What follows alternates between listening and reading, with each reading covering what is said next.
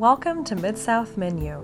I'm your host, Georgia Coles, and as a Memphian, I think our region's food culture is so rich yet so underrated. Memphis truly reflects a commitment to an artisanal view of the food and drink crafted here. I have interviewed industry professionals and experts in their craft to get their perspectives on everything from gourmet coffee to Firestone beer to barbecue competition culture. I hope to share all this with you. Memphis's culinary offerings are unique and unparalleled, offering a wide variety of artisanal products. Join me on a tour unpacking the art and science of the 901's food and drink culture, Memphis's best, the Mid-South Menu. My goal with this podcast is for each episode to answer engaging questions you may have always had about the craft and creation of high-quality food and drink through time-honored traditions. Thus, at the beginning of each episode, I'll name a few questions you can trust will be answered by the end. This episode focuses on barbecue competitions with Rod Collier. Rod Collier has been team captain of the Barbecue Experiment for over 15 years now, a team of barbecue competitors who compete all across the Memphis barbecue circuit, taking them all over the Southeast. In this exciting episode, we answer barbecue questions like, what is the Memphis Barbecue Network? How does someone become a barbecue judge? How does wood chip smoke truly impact the flavor of barbecued meat? Join me on this episode's exploration of barbecue as an important part of the Mid-South menu.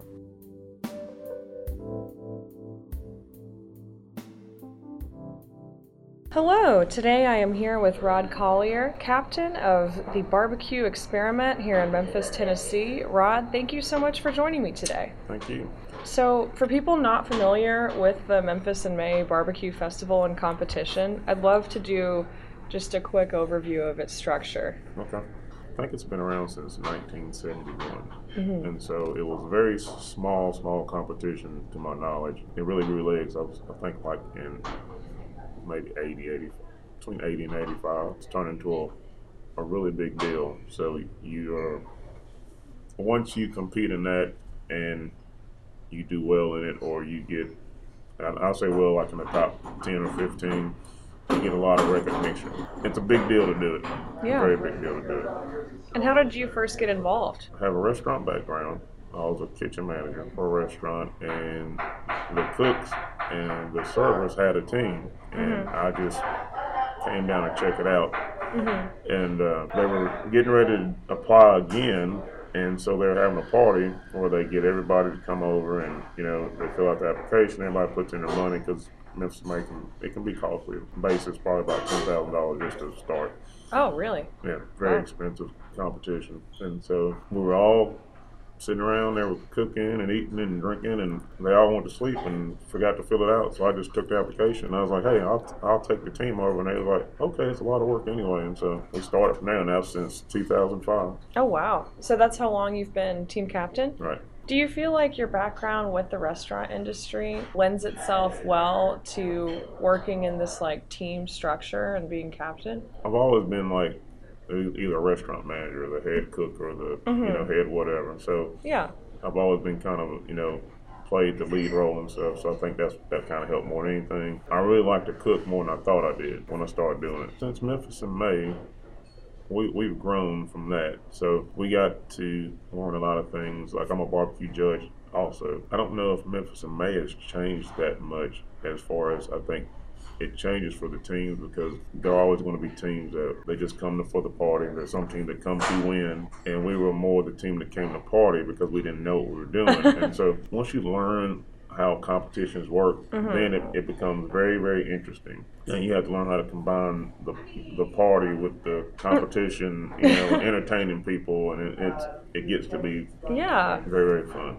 Being someone from Memphis, the way I've heard about the barbecue festival is that it's so much about networking. Sure. You're a lot more likely to get some barbecue if you actually know the teams well. Right. Yeah. That's if I know if I could change anything, if I actually ran Memphis in May, I will let the public be a little more involved. Yeah. So the public, it's really a big private party. That's what it seems like. Nobody, and unfortunately, they don't tell the public that really. Yeah. So if you're not on the team, if you don't know somebody that runs the team, basically what you get to do is you get to walk up and down, the fairway and watch everybody else have a good time, eat Pronto Pups. That's one thing they can really change about it, but that's not my decision. But, I invite people in. If I see them off the street and they're asking questions, I let them come in, I let them eat, Yeah. do whatever. Were you just like for personal consumption, just like making your own barbecue before you got involved with the team, or did this really teach you about the? Yeah, we just being in the restaurant business, we keep crazy hours. So everybody's off. There would be a Monday or something like that. And so on Monday afternoon, we just start cooking. I took to it. I didn't think I would do it the way I'm doing it now. But I really took to it. So that kind of helped push things along. And Yeah, because I know that it is known as like an international competition. sure. Is it still primarily like local or regional teams, Oh or? no, people come from Australia. They come Wow. they come from all over to cook. Yeah. Because we're always close to this Mexican team. They come from Mexico every year to cook. It's a big deal for a lot of people, and it really pretty much it's an international competition. What do you feel is really emblematic of Memphis barbecue? I think it is a sweet heat barbecue. I think the rub is almost everything. The sauce from here, or if you're from here and you're used to it, the sauce is kind of secondary. It's like the sauce is more like a dipping sauce.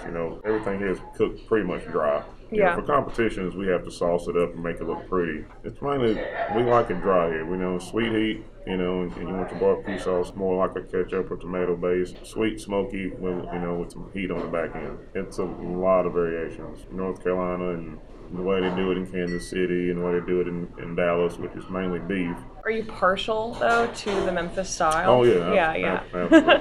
When y'all compete, are y'all smoking like a whole hog, or is it like a bunch Well, of shredded pork? Yeah, there's three categories now. In Memphis and May, you can only do one, but we're on the Memphis Barbecue Network circuit. So we cook about 6 or 7 times a year. And a lot of people do way more than we do. There's people cooking down in Biloxi right now, no competition. But you do whole hog, you can do pulled pork, you can do ribs. In Memphis May, you can only do one. Outside of Memphis May and our network, you can enter all three. Now we're made of pulled pork, which is basically a shoulder. We're a shoulder team. You mentioned a festival circuit. It starts like around March, and then it'll run like the last one is, I think, actually today in Biloxi, Mississippi. So it goes anywhere from Virginia to Georgia to Mississippi to Tennessee, and it's called Memphis Barbecue Network. It's usually backed by a bunch of, it'll be like some festival or music festival or some carnival or whatever, and so we're just a side addition to that. Memphis and May just kind of established a reputation of like, all right, that's the biggest one of all. So everybody wants to compete in Memphis and May. So everybody wants to, hey, I won Memphis and May. I placed top 10 in Memphis and May. That is a big one. But what we do now is separate from Memphis and May. Memphis and May used to be involved in all of these competitions, but now they're separate entities. And so the Memphis Barbecue Network is its own separate entity. And so we'll get on the circuit and cook most of the year. Is that just like a social network or like a professional group? No, it's actually just it's a barbecue network. We have right now our last place, and I think we're 16th in the world in it. It's actually, it's a Memphis Barbecue Network is pretty big deal. So we compete. And there's people that do it for a living, just like you see it on TV. It's a pretty big deal. It's a very expensive hobby. We are competitive as a team. We're usually always in the top 10, but we don't take it as serious as a lot of other people take it. Because barbecue to me was built on when I was a kid. My granddad would get out there and cook and have the family around, and all these people come around and just cook, stay up all day, cooking, eating, drinking, and having a good time socializing. We try not to take it too serious, but I think we're fortunate enough to place all the time, so it kind of helps a little bit. Yeah. Do you think it's gotten more competitive since you've gotten involved Oh, in the absolutely. Really? So, yeah. Well, why do you think that is? Well, I know for us, it's gotten competitive because once we were always last. Someone convinced me to go to a barbecue school, just the judging class. So I took that, and so you just become you get to be a judge, so I'm a certified judge, but you get to see what the competition is actually doing. Once you do that, that's when it kind of turns competitive. For us, it's turned competitive, like when I show up, there's the same at least 8 or 9 teams that I know are good, and I know, and my co-captain like, man, we got to beat those guys. You know what I mean? So it gets competitive. Yeah. So it turns competitive once you kind of get a taste of placing and winning. That's what happens. It's almost like once you start hitting to a certain spot on the network where they're like, man, I see this guy all the time. He's always cooking. He's always, and they'll look, well, he's not doing too well either. Well, hey man, did you try this? Did you try that? Whatever. So some of them are very, very helpful. We're very helpful. Now some people just think their technique is, needs to be locked in a vault, and so you don't get to know anything. Yeah, that kind of defeats the purpose of barbecue. Of course, right? yeah. So that's the good thing about the Memphis Barbecue Network is that it's more, even though it's competitive, it's more like a family. Like, if I'm second place, the guy that got first was like, hey, why don't you try to do this next time? We're always, even though we're against each other competitively, we're always trying to help each other, which is, I think, is good. What advice would you give people who are looking to get into trying to make Memphis barbecue? I would say if you're going to do it to be competitive like we're doing, I would definitely become a judge.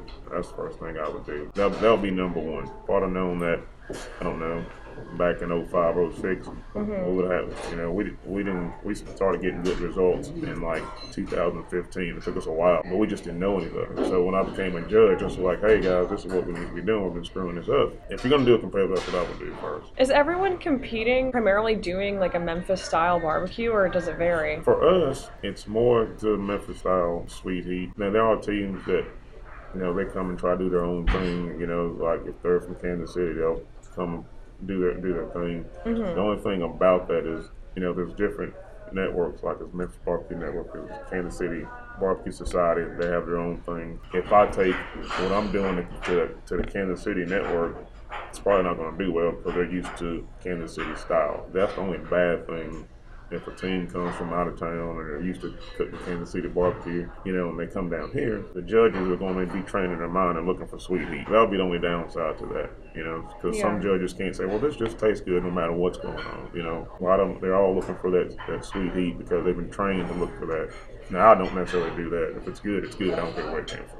Beyond the sweet heat that's so typical of Memphis barbecue, how much variety do you think there is in competitors and like the way that they use temperature and time and like maybe like type of wood that they're smoking with? Oh, sure, yeah. I mean, there's a lot of different ways. When I have to present to the judges, I always tell them that, we cook Granddad's barbecue. So that means we cook low and slow, at 235 degrees, and we'll cook it for 18 to 20 hours. But then there are other teams that are going to cook it 350 degrees and get it done in 5 or 6.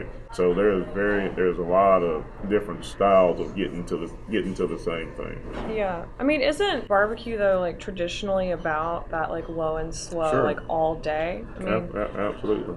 People nowadays, especially on these networks in these competitions, they're so competitive that they pull out all the stops now. So it's injecting the meat, it's cooking it at high temperatures to hurry up and get it done, and all these little tricks. And we still believe in just doing it traditionally low and slow. Then you don't need to incorporate no, tricks. You don't. Yeah, so we generally cook with wood, and there's some people only cook with charcoal, and some people different flavor woods and all kind of things. Once you get what the consistency of the wood, the smell of the wood, it's supposed to, then you can.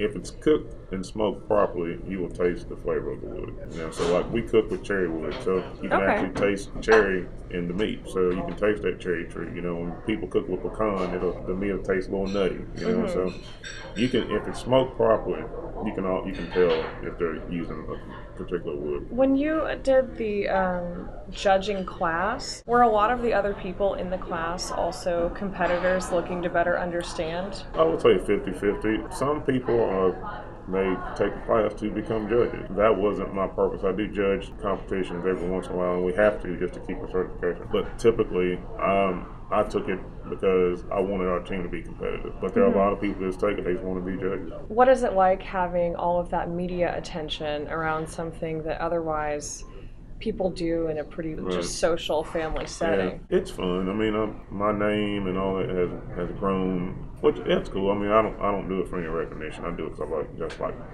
to cook and compete, and I love the gals on the team. But yeah, it does grow pretty big. There's a lot of my friends are very popular just from barbecuing alone. I don't even know what they do for a living. I just know they barbecue. When you travel, do you ever make an effort to see other styles? It depends on our situation. We're all traveling in the same network, so we Yeah. kind of see the same thing all the time. We're competing with the same people a lot. Rarely will we see something different, you know, when it comes to that, because I know what this guy normally does, you know, or that guy. So I don't see a lot of different things that I'm not used to. Okay. I've seen them mostly before because we're all together. Because when that circuit gets started, I mean, every other weekend we're out of town cooking. Most of the people that I know that I usually we're cooking with and compete with all the time, they've been doing it for probably as long as I have. Just getting back to, as you mentioned earlier, wanting to open up the Memphis in May competition more to the public. Right. How would you do that on like a festival organizer's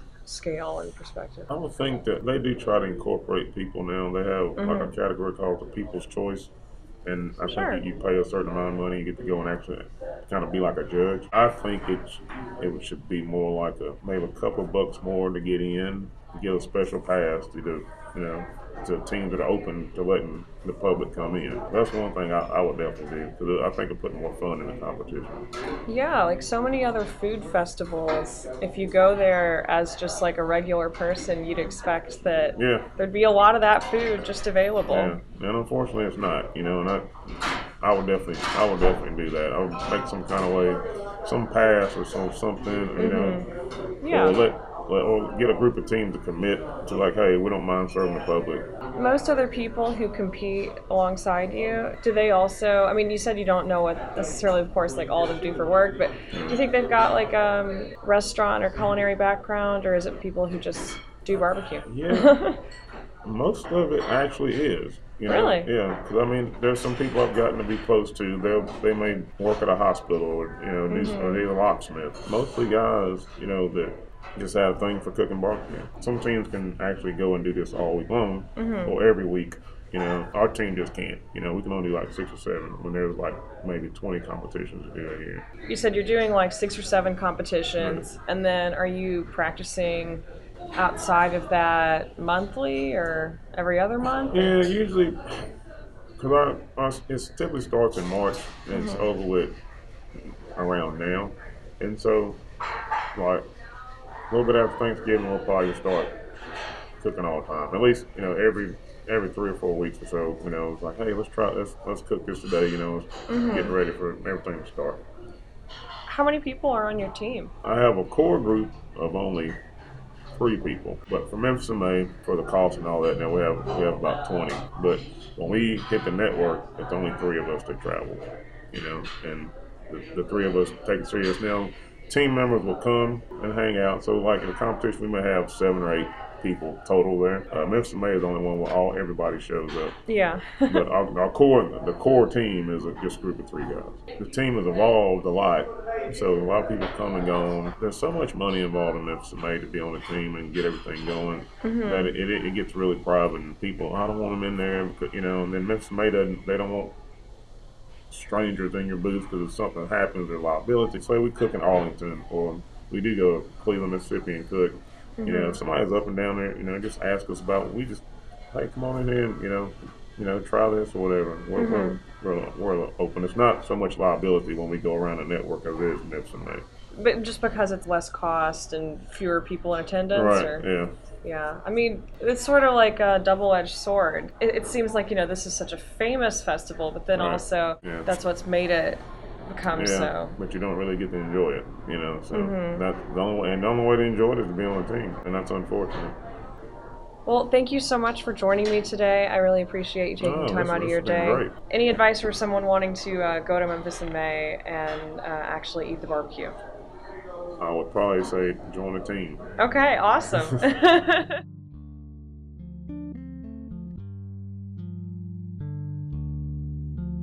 That's the end of the conversation, but not the end of the topic. I've just scratched the surface of this artisanal tradition and hope you feel inspired to do further research or just to look at your next cup of coffee, plate of barbecue, or slice of pizza differently. Thank you so much for joining me for this episode of Mid-South Menu, and I do hope to see you in the next one.